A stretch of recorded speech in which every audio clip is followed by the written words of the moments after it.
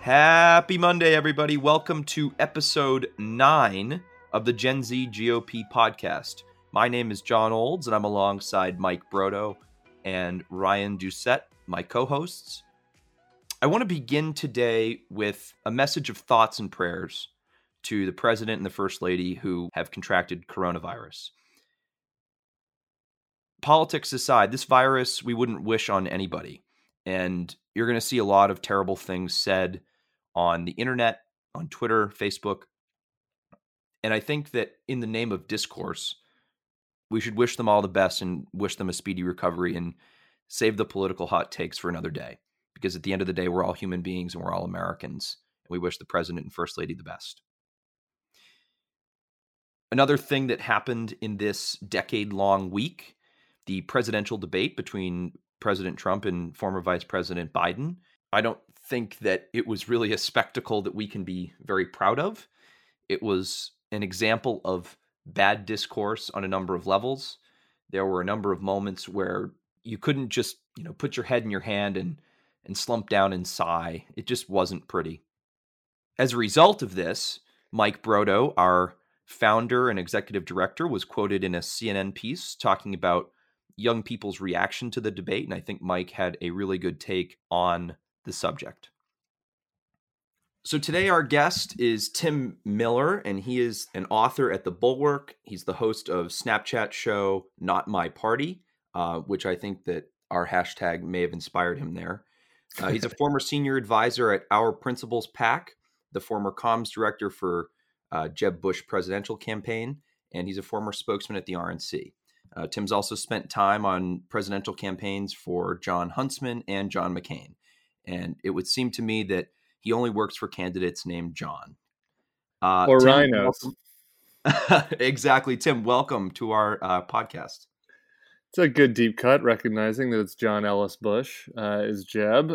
Thank you, John Olds and Ryan and Mike. Good to be with you guys and with other fellow Zoomers. Are you guys Zoomers? Is that what everybody is here? I don't know. They kind of use that term on the far right, so we'll just stick with the Gen Z label. Gen Z, okay. Well, it's good to be with you guys. I was looking at the stats of my Snapchat show the other day, and 98% of the people who view Not My Party are younger than me, and so I'm starting to feel extremely ancient, and so I felt like the best way to resolve that is to come on a podcast with you guys. Okay, well, we don't want to get too presumptuous because, we'll probably do an episode on entitlement reform a little later. So we'll make sure it's still there for you. Okay, thank you. So, Tim, I want to kind of dive right in here. You've been pretty vocal about your opposition to the current administration, whether it's on Twitter or through your writing. Can you talk to us about how your anger with the current state of affairs kind of bubbled over into the work that you're doing now? Yeah, I honestly wish I had a more deep-seated answer to this, and sort of had the vision to see the problems with the party arising from the inside, but I didn't. I had a glimpse of it in 2008, working for McCain, and Palin really turned me off quite a bit, and I saw Huntsman as an opportunity to kind of get back into the party with my fellow center-right of rhinos, if you will, and then, sort of went along from there. And I think I got very focused on the gamesmanship of politics for a few years after that, to my chagrin in retrospect.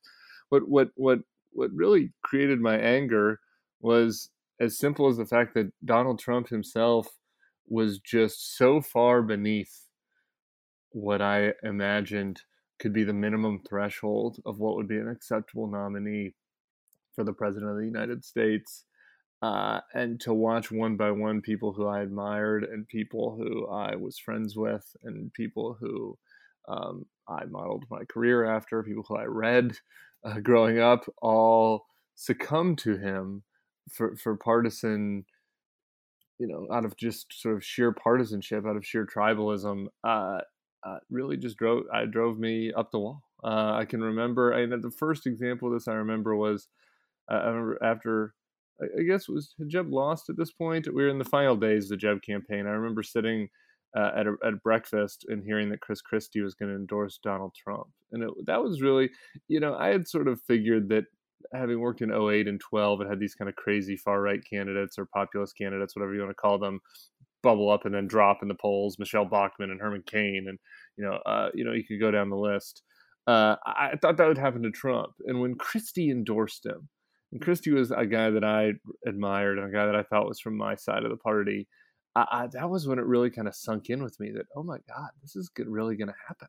Like people are really going to line up behind this guy. And so, I would say I was obviously angry at Trump far before that, but it was the submission to him that drove that really drove my anger about the state of affairs in the party writ large. It's funny. I actually remember where I was when Chris Christie endorsed Trump. I was driving home from school, and I remember being like, "You got to be kidding me! Really? He's the first one to drop?" But anyway, yeah. I want to follow up on that because your work has kind of been, I guess, renamed or reworked into this burn it all down argument. Yeah. And I think that there's merit to both sides of the argument. And we had Matt Lewis on this show to talk about why he doesn't think we should burn it all down. What is your justification for wanting to completely rebuild the Republican Party from scratch? Yeah. I'm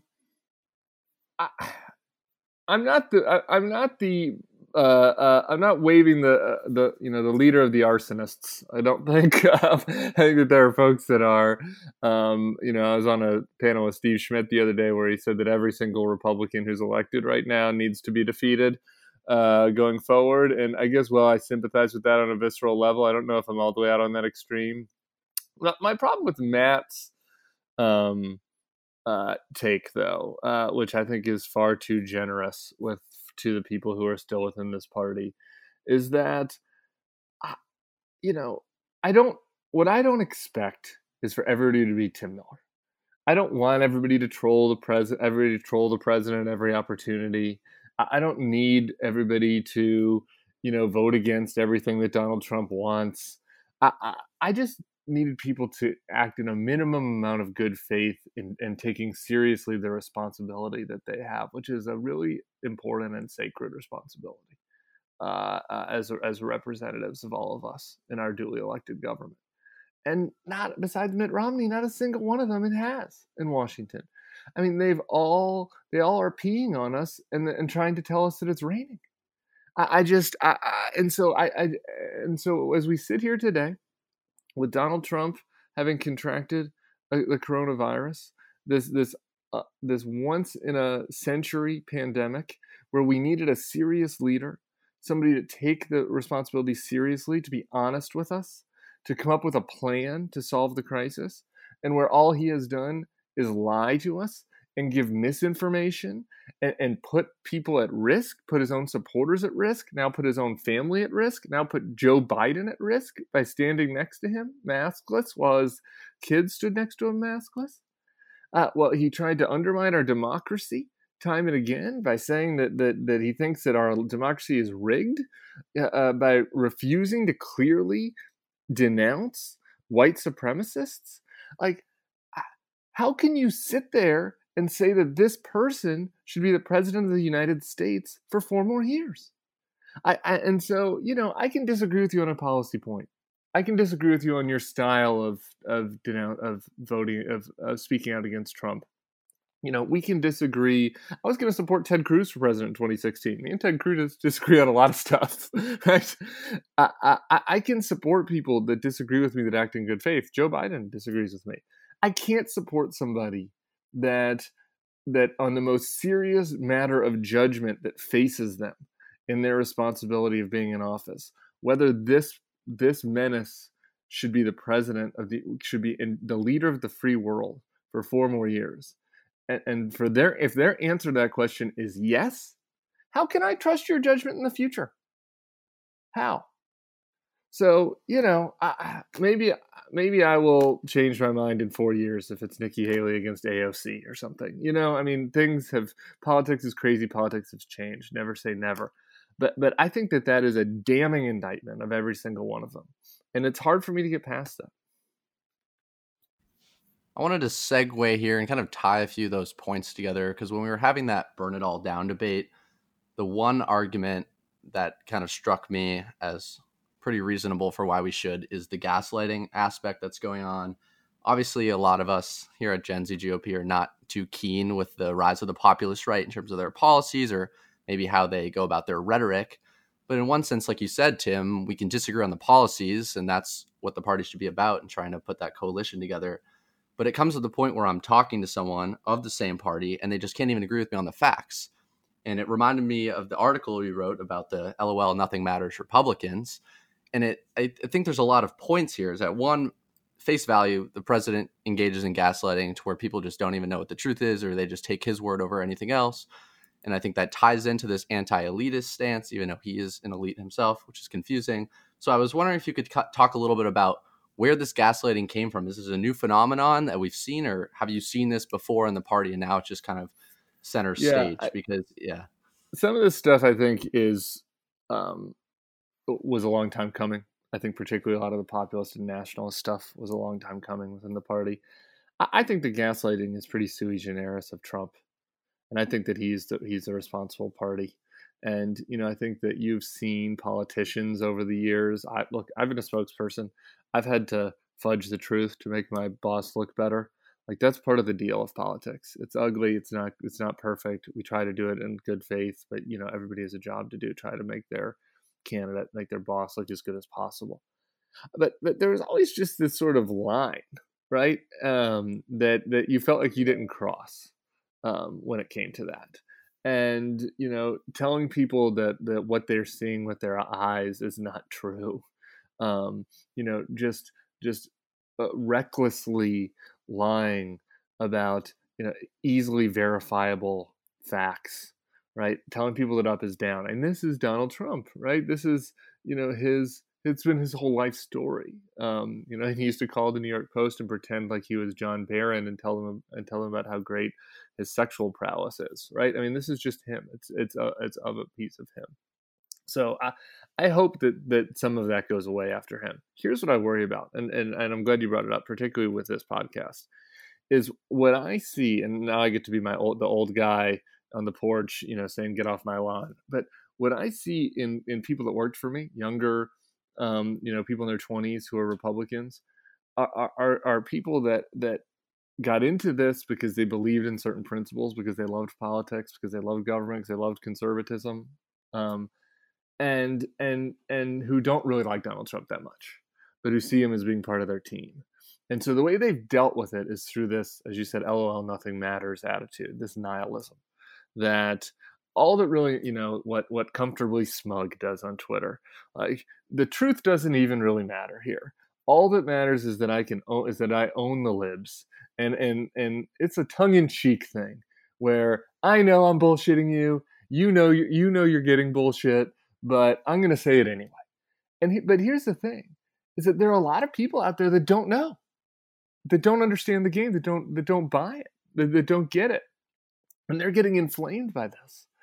And there's a whole generation, I worry about this. There's this whole generation of Republican staffers who think they don't know any different. Like, they didn't they didn't grow up in the Bush administration, which had plenty of problems, by the way, but they didn't grow up in the Bush administration to have bosses who told them that they needed to be, responsible, and that they needed to ensure that their facts were right, and that they need to follow the same kind of decorum that the boss follows when he's making arguments.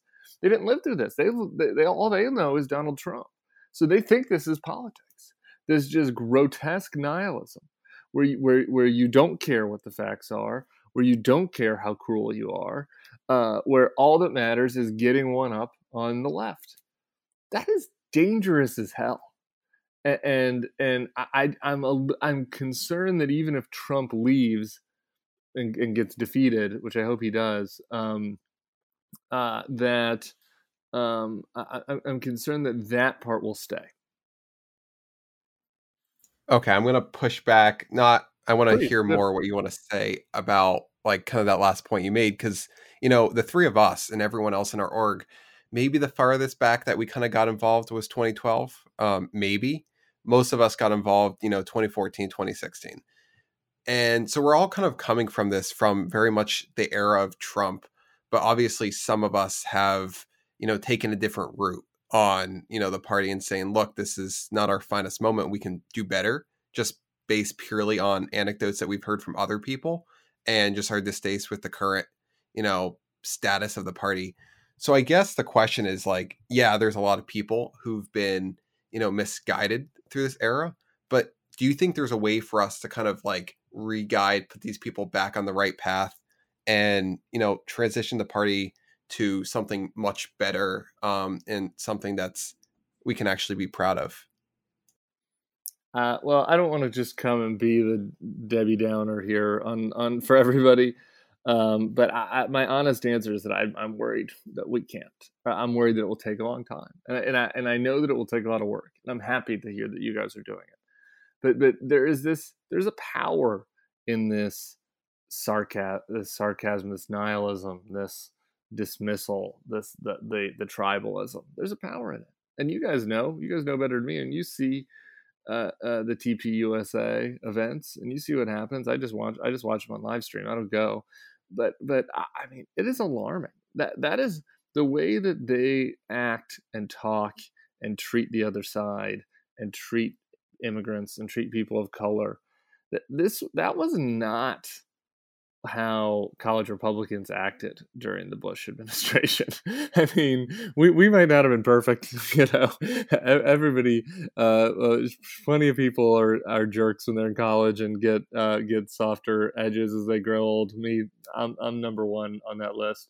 But like, it's systemic, and you get very much mocked, I would say, if you try to sort of argue for a pivot back towards sort of decorum.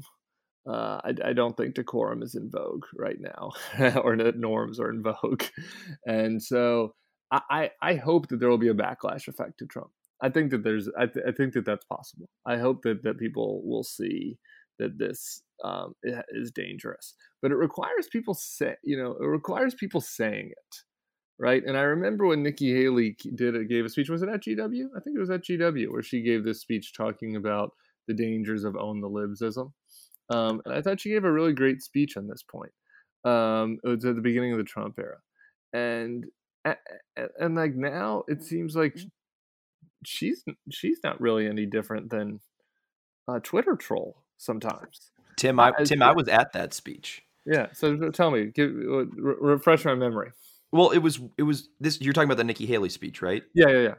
So I remember being there, and there was the requisite, left-wing student groups protesting American imperialism outside. Sure. So we kind of walked through this cabal of folks with paper signs and whatever, and you go in and we sit down, and Senator Ernst interviews Nikki Haley. And it was awesome. And I remember going in being kind of skeptical because she had worked for the Trump administration, and she had kind of deviated pretty significantly from her roots as South Carolina governor. Yeah. And she gave a really awesome speech, and she was talking about how owning the libs wasn't the end goal of politics. And she had talked a ton about her personal story, and she sounded like it's sort of the beginning of where this organization even came from, at least in my heart, where it was, oh, that is my party. Like, that is the group I want to be a part of. Yeah. And but anyway, if I may kind of switch gears on you a little bit. Sure. I was the president of GW Republicans. It was so interesting to me because in my freshman year, it was 2017. And there was a lot of enthusiasm in the club. It was one of the biggest recruiting years ever because it was the first year of the Trump presidency. But there was a common theme among the people that we recruited. And they were all kind of, at least in my view, pretty normal. Like, they weren't there. They weren't there just BS you through life. They were there to, get a good education, be good political operatives, whether it's on the comm side or the policy side, whatever. And then in the last 3 years, it has just gotten significantly worse, whether it be gaslighting, whether it just be people acting in horrible faith. It's noticeable. So when you said that, it really resonated with me. But a thing I want to drill down on, what was it like? The same, can I just ask Yeah. real quick before you ask me? Can I ask you a question? The same Sure. people? Like the same people do you sense, I mean, I don't need you to judge your friends or whatever, but like people that came in that you thought were normal, who you feel like just the Trump era has corrupted the process, or kind of a No. new batch of people have come in that are more whatever, Trump aligned. And You know that people on the inside, everybody murmurs, and no one, even if you outwardly support the guy, I mean, there are very few true zealots, let's put it that way. But I've found that the new recruiting classes of freshmen that would come in would be more and more, we'll say, detached from reality. Yep. And so that's how I experienced it. But I think people mostly stay the same. I think how it manifests itself in the public sphere is different. But yeah, but I wanted to drill down though, because you I'm sure were a college Republican at one time, Mm-hmm. and you worked in some of the the old guard roles. What was it like working for those people? Were you proud to work for John McCain? Were you proud to work for Jeb Bush? Can you tell us any stories that made you proud? It's so hilarious that that's a question now. You know what I mean? That just shows you how this warps your mind. Like that right? That is a thing that many people that work for this man aren't not only are not proud, actively dislike him. That would have been unthinkable. So yeah, I was more of a campaign guy in college. Than actually participating in the club. I sometimes would go when there were good speakers and stuff. I was probably the club member that you didn't like because I was, not putting in the effort. But I was interning on the side at the Republican Governors Association because I had interned in high school for Bill Owens, who was governor of Colorado at the time and ended up taking over Republican Governors Association. So I did a bunch of campaigns. I was a campaign gypsy from like 2004 to basically 2009. I did a bunch of different races. They just sent me everywhere. My first presidential was with John McCain, and it was a life-changing experience. And I remember, again, me and McCain disagreed on some things. This wasn't about issues. Me and McCain disagreed on gay marriage, obviously. I wrote about that at the time, about how I kind of dealt with that compartmentalization and dealt with the fact that I thought this was a good person who I disagreed with on this important issue to me. On the flip side of that, maybe, as you're speaking of on who's on the more conservative side, I was supportive of the enhanced interrogation techniques under the Bush administration, the torture, frankly. And I really, to be honest, I didn't think that much deeply about it. And I remember being at a campaign event with John McCain, one of the first ones where I was, I got to drive with him in the car, and he's telling old stories, and it was just, it was crazy to me. This was like, to me, this would have been like somebody else sitting in a car, George Clooney, and this is the coolest thing I can imagine. We get to this event, and I have my staffer hat on, where I want him to sound conservative and be strong, because we're in the Iowa damn caucuses, and somebody in the town hall asks him about torture, and he, off the cuff, talks about his experience in Vietnam. And he talks about why America is an idea that means something throughout the world, and that what we do has ripples effects everywhere, and the message we send has effects everywhere. And maybe some of these things are defensible, and maybe some of these things make sense in a small, in a narrow time. But that this is not something we should be doing, that we're better than this, and that he should know. And that did not get a lot of claps in that room. And it was a gutsy thing to say. And I just remember thinking, like, he changed my mind on it in that moment. And I couldn't have been more proud to work for him. By the way, we don't have to do ancient history. I couldn't have been more proud to work for Jeb Bush. Jeb Bush dealt with the most personal pain of any politician I've ever dealt with in a loss. His dad had been president. His brother had been president. He was the favorite. We got killed. He got crushed by this idiot. And it was embarrassing every day to walk out. It would have been made very much sense on a human level for him to get angry, for him to get down, for him to get bitter, for him to blame staff, for him to lash out. He handled that loss with dignity, with better than anybody that I knew. He stood up for the people that Donald Trump degraded. I could not. I will never have a bad thing to say about Jeb Bush. So yeah, this is not. It doesn't have to be like this. We can have people who believe in conservative policies and are good people. There's nothing necessarily inherently conservative about being a cruel asshole. Just to talk about the Gen Z aspect here, I think it's really important since our audience is, of course, our age, except for maybe some of the boomer grandparents out there. Shout out you. We still appreciate you. So obviously our mission here is to chart a new vision for the party among Gen Z. But going along with that is also trying to provide a good example of discourse. And we'll try to do this on the podcast, even when we disagree, because we realize that it's bigger than just the Republican Party right now. This problem we have in politics. This level of polarization is on both sides. You could argue that the right is really bad at it and we should be more responsible for our own people. But how do we fix this from the start at our age? We have people getting involved in politics now, and what I see is just endless Instagram stories that are just so negative. I mean, there's some positive things, but it's all like, you can't vote for Trump because he's a racist. And like, yes, we talk about that a lot, but it's not productive in that sense. We need to go a little bit deeper. So I'm interested in how can we fix this polarization problem among young people? Because I just think a lot of the boomers are kind of a lost cause at this point if you're peddling QAnon nonstop. But how can we fix the problem before it starts, I guess, is how can we set a new future? Because we can't get anywhere in politics if we can't even agree on the facts. And that's really what's disheartening to me. And I see this tendency growing. It's going to be tough to happen as long as we got this guy around because he just breeds negativity. And sort of it's tough to overcome that. A couple of things that just popped straight to mind.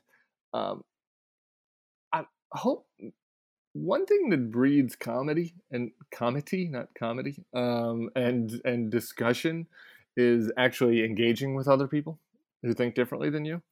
And I do worry about, on social. I actually think maybe your generation will be better at this, and that for some reason that social media for, people older than me, basically Gen X and above, like put them into these little cul-de-sacs where they actually heard less from the other side than they did before, even though they had all this information at their fingertips. The best way to gain an empathy for somebody else's point of view is to actually talk to them and listen to them and hear what they have to say. And so, the thing that was best for me, frankly, in my life was I went and did campaigns in real America. I didn't just stay in DC. I had this great gift of being gay. So all of a sudden I had to consider what it was like to be vulnerable. I wasn't just like a white guy that never had to deal with any challenges. That helped give me, I think, a insight into how other people, other vulnerable communities feel when they hear and see certain kinds of language. Things that I didn't really think about when I was a kind of a jerk growing up. That traveling, I just think that is the best thing that people can do. Try to engage, find spaces to engage. And one thing that we're trying to do at the Bulwark is, at least, this is a minor thing at this point, is at least create a space for the center left and the center right to engage. We're probably meaner than we should be to the nationalists and the socialists, but we all have room to grow on that front. But at least we're creating a space for people who have differing views on various policy things, but who share principles to engage.